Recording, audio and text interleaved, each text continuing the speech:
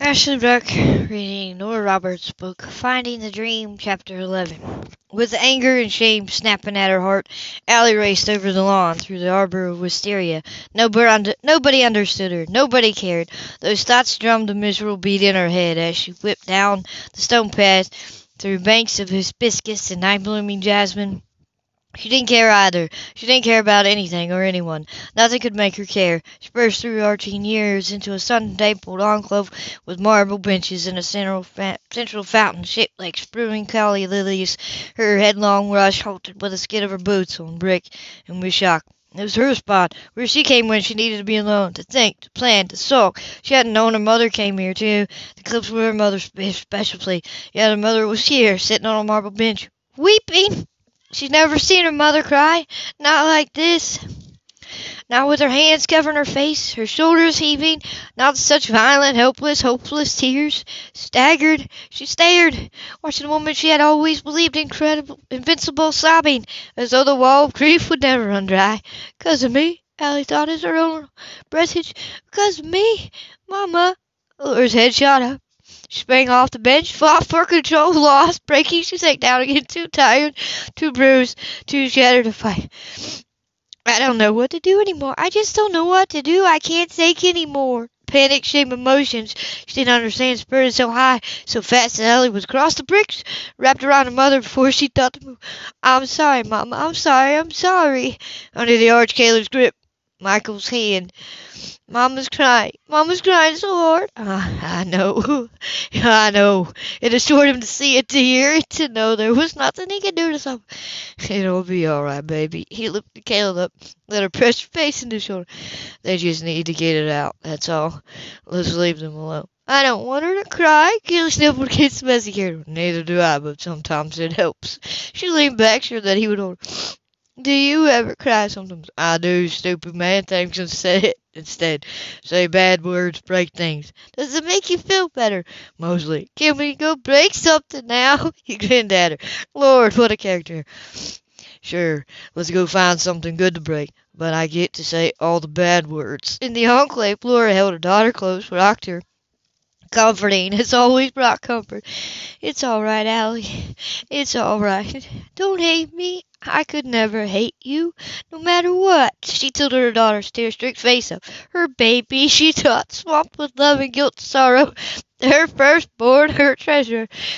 "I love you, Allison. I love you so much, and nothing could ever change that. You stopped loving Daddy." Laura's heart shuddered again. What did it have to be so hard? "Yes, I did. But that's different, Allie. I know it's hard to understand, but it's so very different. I know why he went away." Alice struggled to steady her jaw. She had made her mother cry, and nothing she had ever done could be worse. "It was my fault." "No." With firm hands, Laura cried out. "No, it was not your fault. It was. He didn't like me. I tried to be good. I wanted to be good. I wanted him to stay and to love us, but he didn't want me, so he went away." Why hadn't she seen this? Laura wondered. Why hadn't a family counselor? Why hadn't anyone seen it? "Allie, that's not true. People get divorced. It's sad and it's sorry, but it happens. Your father and I got divorced because of him and because of me. You know I don't lie to you, Allie."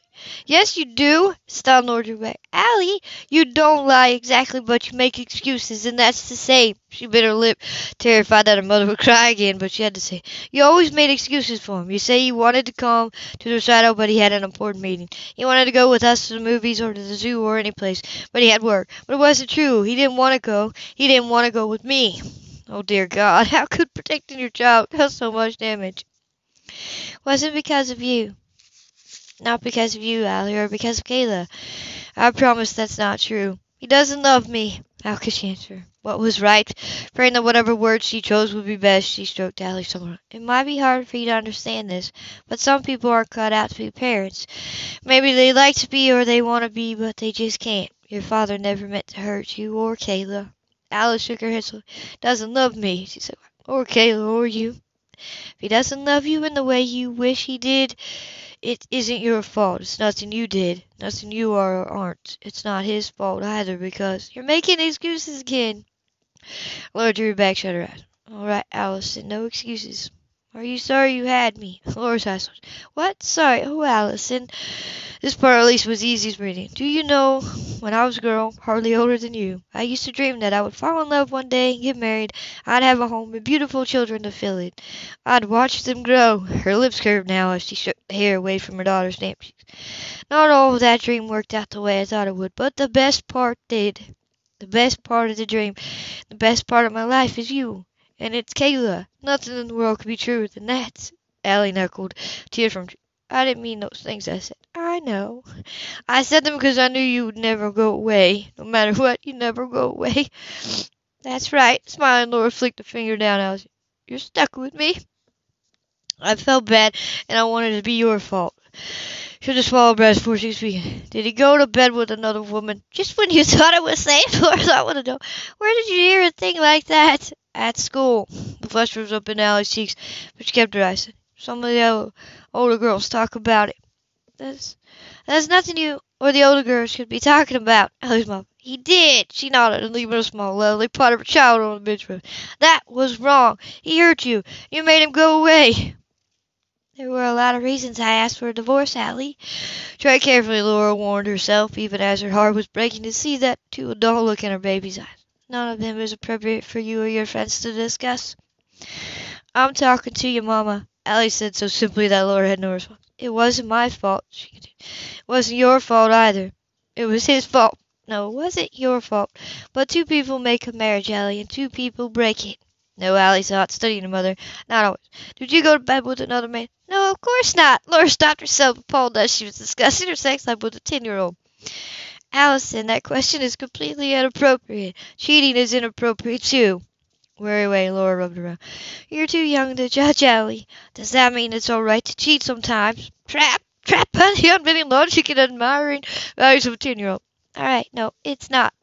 Took her money too, didn't he? Oh, good God, Laura rose. Gossip isn't attractive and it's irrelevant. She understood now, Allie thought.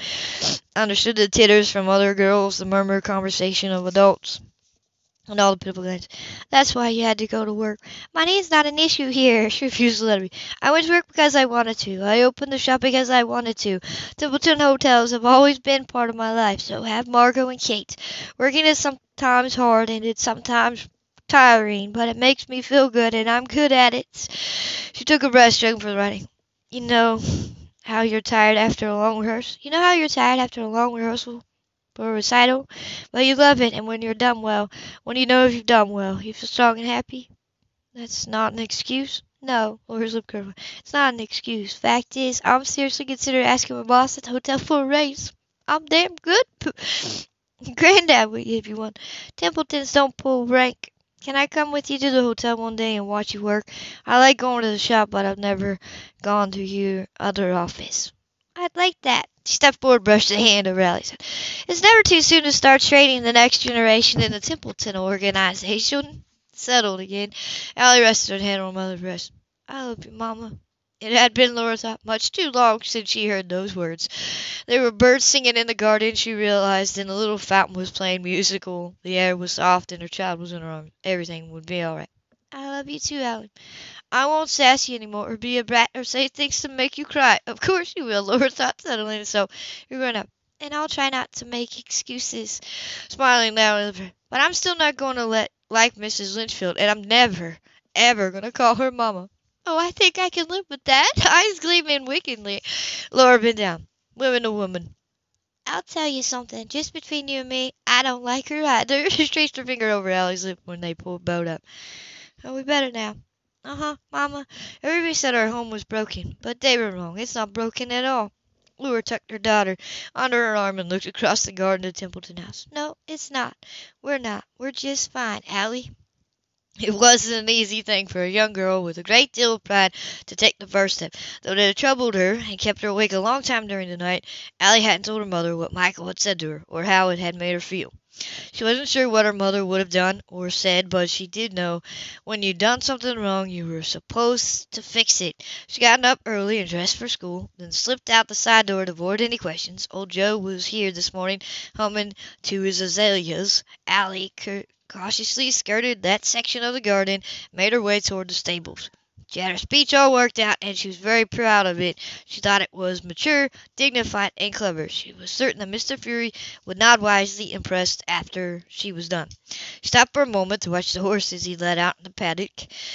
He would be cleaning the stalls then. She tried not to pout as she watched Tess, and thought about what it was like to ride her, and brush her, and feed her apples. Her mother might have invaded the subject of money, but Allie knew, with her new wisdom, that buying and keeping a horse would strain the budget. Besides, she didn't intend to ask Mr. Fury for anything. He had yelled at her, scolded her, threatened to spank her. That was simply not permitted. Head high, she walked into the stables. All the smells she began to love were there, hay and grain and horse and leather. She remembered the way he'd shown her to saddle, soap the tack, how to carry a horse, how he had put her in the saddle for the first time and praised her. She bit her lip. None of that mattered. He insulted her.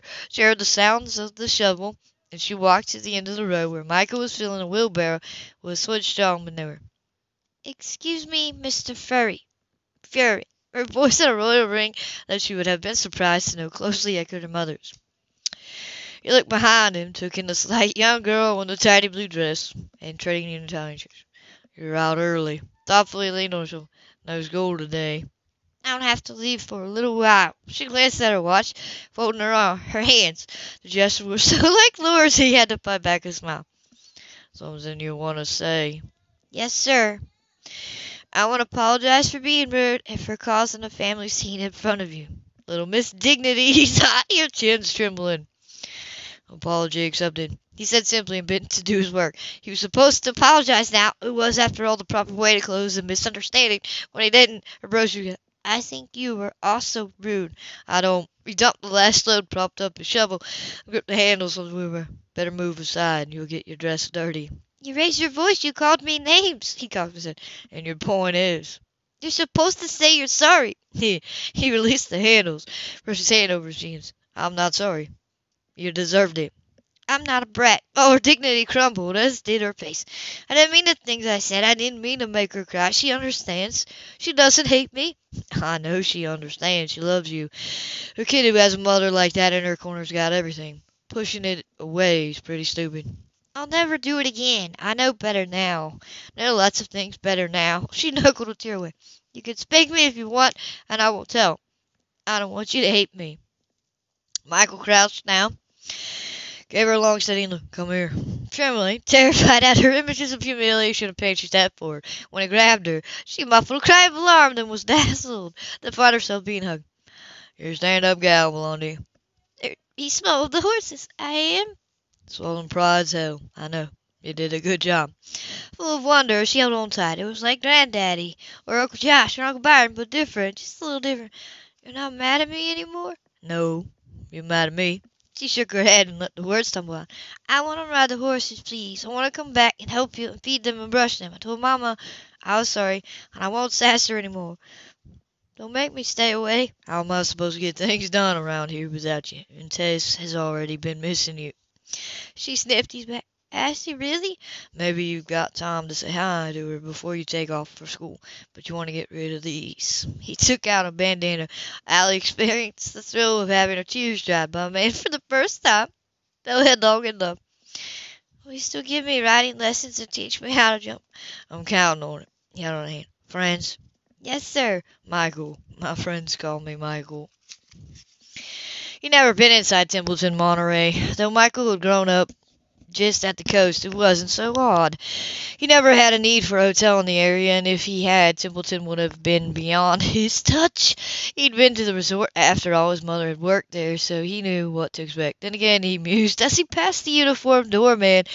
He usually got more than he expected from Templeton. The lobby was enormous, sprawling, with conversation and waiting areas tucked away behind potted plants and greenery to offer the cozy and the private. The bar, long and wide, with generous chairs and gleaming tables, was up a short flight of stairs and separated by a trio of brass rails. Those who wanted a little lift could enjoy their cocktail and watch the people come and go. There were plenty of them, Michael noted. They were 6 deep at check-in, floating along mahogany counter while clerks hustled to assign rooms. 2 waitresses worked the weighted crowd and passed out glasses of fizzy water. The noise was huge. Whatever they stood, sat, or wandered, they talked. Primarily women, he observed, some of them dressed for business, others dropping from travel, and all he thought, studying the heap-loaded carts, were enough suitcases for a 6-month stay. As he maneuvered out of the way, 2 women streaked toward each other over the shiny towel, met with squeals and embraces. Several others were eyeing him. Not that he particularly minded being oogled, but being so completely outnumbered, he chose discretion as a better part of valor and contemplated retreat. Then he saw her. There might not have been another woman in the room. She carried a clipboard tucked on top her fat file. Her hair was pinned up, smoothed somehow into a neat professional twist. She wore a simple black suit that even one with a fashion-impaired eye could see was painfully expensive. For his own pleasure, he let his gaze wander down to her legs.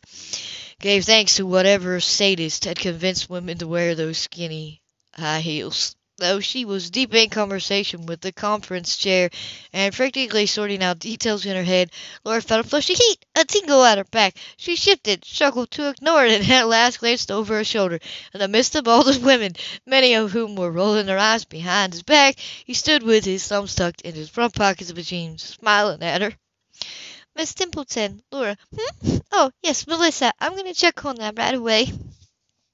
The conference chair was as busy as Harriet as Laura. She was also as human. It's but a quick tug as she looked across from. My, grinning, she blew up. You sure do grow them fine in Monterey. Apparently, if you excuse me a minute, tucking her clipboard under her arm, she retorted Michael. Welcome to Bedlam. Did you come by to see Byron? I had no idea corporate executives were so sexy. He lifted a hand, flicked it over, a glittering heart pin on her lapel. Cute. All the staff are wearing them. It's a romantic writers' convention. No kidding. Intrigued, he surveyed the crowd, met several pairs of equally intrigued female eyes. These women write those books with all that steam. Romance novels are an enormous industry that accounts for more than 40% of the paperback market and provides enjoyment and entertainment for millions while focusing on love, commitment, and hope. She reached around the room to back her. Don't get me started. I used to read because I liked the story. Now I'm become an advocate. Byron's in the penthouse. I didn't come to see Byron, though I might swing by. I came to see you. Oh, she turned her wrist to glance around. I'm awfully fresh just now. Is it important? I went by your shop first. Quite a place. It had impressed him as the hotel impressed him with its style and charm. He had a crowd there, too. Yes, we're doing well. She tried to imagine him taking a turn around pretenses. Not quite the bull in the china shop, she decided, more like the wolf among the lambs. Did anything catch your eye? The dress in the front window had its points. His eyes slid down her. Would have had more with a woman in it. I don't know much about doodads and glitters. Kate Fast talked me into some blue horse. The aquarium mare. It's lovely. I don't know what the hell I'm supposed to do with it or how she managed to con me out of 3 bills for that little statue. Laura laughed. She's good, but I'm sorry you had to run around looking for me, and now I like looking at you. He's for Michael. She backed up into a shamelessly eavesdropping guess. I really have to get into my office. Fine, I'll go with you. No, it's this way. She began when he took her arm. I really don't have time. I do. I'm meeting another breeder in a couple hours. Saw the glass door with executive offices printed on it. Is it always so noisy around here? No, check-in for a convention livens things up considerably. Wasn't much more sedated behind the desk. Phones were ringing, boxes were stacked, people whizzed by. Laura turned into a small office with a central desk piled with tiny stacks of paper. The fax machine was humming away, spinning out an enormous stream. Christ, how do you work in here? Feeling immediately hemmed in, he rolled his shoulders. Out here breathing here. It's more than adequate. The limited space demands efficiency. She tore up the fax and skimmed it as she picked up the phone. Sit down if you like. I'm sorry I have to finish this. After punching in numbers, she cradled the phone between her neck and shoulder to keep her hands free. Karen, yes, I've got it right here. It looks fine. They need to set up their registration desk an hour earlier. Yes, I know, but they'll have to readjust their estimate on walk-ins. Yes, I know, Mark's handling that, but he doesn't answer his page. No, I don't think he's gone over the wall. Chuckling, she set the fax aside. Picked up a That's on my list. Don't worry. If you could just my life for you. Now, I'll buy the bottle when it's over. Thanks. I want to. Hell, I've got another call coming through. I'll check in on you later. Michael took his seat, rested his ankle on his knee, and watched her work. Who would have thought it? He mused, the cool, pampered princess, up to her elbows in details. Swinging from phone to computer and back with a veteran soldier flanking the enemy. Depending on the topic, her voice was warm, chilly, brisk, or persuasive, and she never missed a beat. Actually, her heart missed quite a few every time she looked over and saw him sitting there, black denim and worn boots, dark windblown hair, eyes that watched everything. Michael, it's so. Before she could finish, he began to nudge him along. A skinny man with a quick smile poked his head in. Sorry, Laura. Mark, I've been paging you for an hour. I know, I was strapped. I swear it. I'm on my way to deal with conference registration setup, but there's a small crisis in the Gold Ballroom. They want you. Of course they do. Michael, I need to see what this is about. Let's go. Don't you have something to do? He made her nervous, matching her pace as she strode back into the lobby. I'm having fun watching him. A guy's entitled to an hour off now and again. As he climbed a flight of white, carpeted steps, he looked around curiously. I've never been here before. Hell of a place. I didn't realize. I wish I could show you around, but she shrugged her shoulders. You can take a tour on your own, but I wouldn't recommend using the elevators. We've got about 800 checking in today, and they'll be jammed into an elevator with women who write romance novels. Cece said, I can think of worse things. The second floor meeting room level was spacious as the lobby, as eloquently appointed and nearly as crowded. Enormous chandeliers were brilliantly lit, shooting light onto brass and silver, dripping on pots of flowering begonias in snowy white and blood red.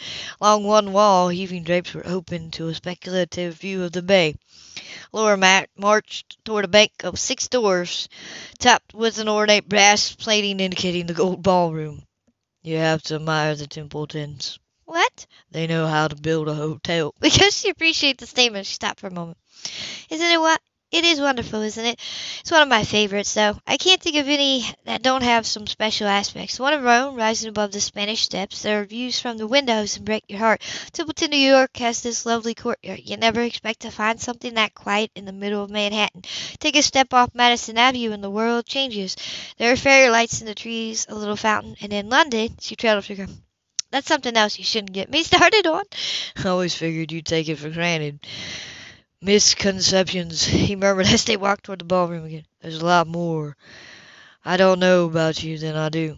Templetons don't take anything for granted. And because she didn't, she stepped inside the ballroom prepared for anything. It was chaos. Half the tables from the evening's mass literacy signing weren't set up. Half were still stacked and waiting. Mountains of boxes lined the walls. Even the thought of what it would take to unpack them and distribute the books to the right spot made her eyes cross. That at least was not her job. Laura! It was Melissa again, her wide-framed glasses sliding down her nose as she all but leapt across the carpet and into Laura's. I'm so glad you're here. We still haven't been able to locate shipments for 6 authors, and an entire shipment from one of the publishers is lost somewhere in the bowels of the hotel. I'll put a trace on them, don't worry. Yes, and I'll go down to shipping and receive myself. Her smile was meant to be reassuring and not wary. If necessary, I'll brave the bowels personally and find the books. I can't tell you what that means to me. You have no idea what it's like to have to tell an author she doesn't have any books to sign. Doesn't matter if it was Flood, Pestilence, or Armageddon, she's going to jump you. And we'll see that they're here, even if we have to send someone out to raid the bookstores. Melissa blew the hair out of her eyes. Worked 4 nationals and 6 regional conferences. You're the best I've ever worked with, and I'm not saying that just because my life is in your hands. Relieved, she shifted her gaze to Michael, smiling winningly. Hello, I'm Melissa Manning, but I'm not insane. Michael, are you a writer? Yes, I am, even maybe particularly when I'm insane. Got a book I can buy? She blinked, her eyes lightened with delight behind the lens of her glasses. As a matter of fact, I happen to have one in my briefcase, which you can have. Would you like me to sign for it? That'd be great. Just give me a minute. That was very sweet, Laura murmured when Melissa dashed off her. I like to read, and I might learn something. He shifted, slid a hand down her arm, and still leaned with hers.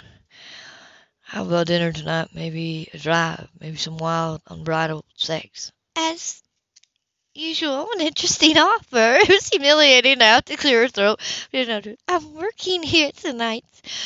Now that's insane, amused Melissa strolled back and handed Michael over. You're a stronger woman than I, Laura, choosing work over hot, unbridled sex. Michael grinned. I'm gonna like your book. I hope you will. Count on it. Excuse me a minute. He took Laura into his arms, lowered his head, and kissed her until every ounce of blood in her head drained to her feet and singled. He let her go, nipped lightly at her chin. Still holding that ring, Jack. Sugar. Nice to meet you, Melissa. Yeah, staring after her, Melissa rubbed a hand over her. I believe in quality, descriptive, and well-crafted writing, she began, and all I can think of to say is, wow. She blew out her breath. Wow. Yeah, Laura made an effort to find the top of her head and been spinning somewhere close by. Alright, it's okay. Take a minute. I'm gonna book on those checks for you right now. Melissa tucked her tongue in her cheek. Appreciate it. Excuse me, as Laura struggled not to stagger to the door, Melissa indulged alongside. God, I love this business. End of chapter 11.